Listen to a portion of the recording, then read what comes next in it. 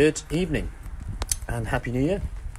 So my New Year's resolution, it's that time where we always set kind of goals, etc. And something I've spoken about recently is how rightly or wrongly in my opinion, but we get very excited about setting the goal, then we kind of stop there and it kind of just gets to March and we think, yeah, right, I've still got a few more months yet. Then it's summer and we're on holiday. Hi, Dana. Then before you know it, it's September. Then you're like, it's Christmas again and the year's passed and we're far away from our goal. We haven't hit it. And it gets frustrating. And for me, this is because we don't look at the obstacles or the problems that are going to come up. So the problems are really key to address, because if you don't get clear of the problems or identify what the problems are, when they come up, they're more of a surprise. And then you haven't really put the infrastructure in place to come up with the strategies to overcome them. So on to mine anyway, and this is only just one of mine in the areas of food, and I set goals in the areas of food, in the areas of fitness, in the areas of focus. This is more about self-care, relationships, family, etc. But my fitness one might surprise you. Hi Julie. My food one might surprise you.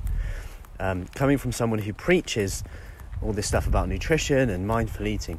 So my food one is to, over the next 90 days, it's my first quarter one, is not to finish anything that my daughters leave on their plate.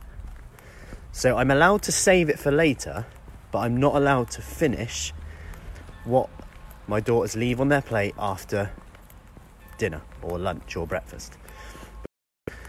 I've kind of got into the habit, quite comfortable tracking my food and stuff like that and staying on track, but not from a calorie point of view, but also from a setting an example point of view.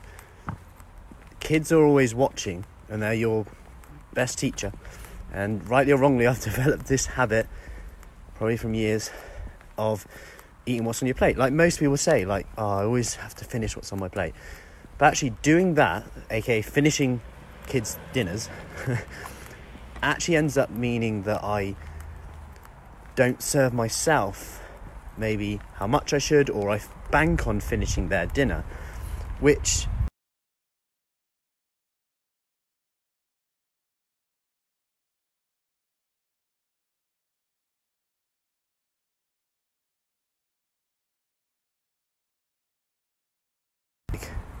Santa. So that is my New Year's resolution in the area of food, to not finish my kids' meals, even if they leave some really nice steak or banana pancakes. I'm allowed to save it for later, but not finish it. Yeah, so if you want to share yours, let me know what yours is, and Happy New Year. Speak soon.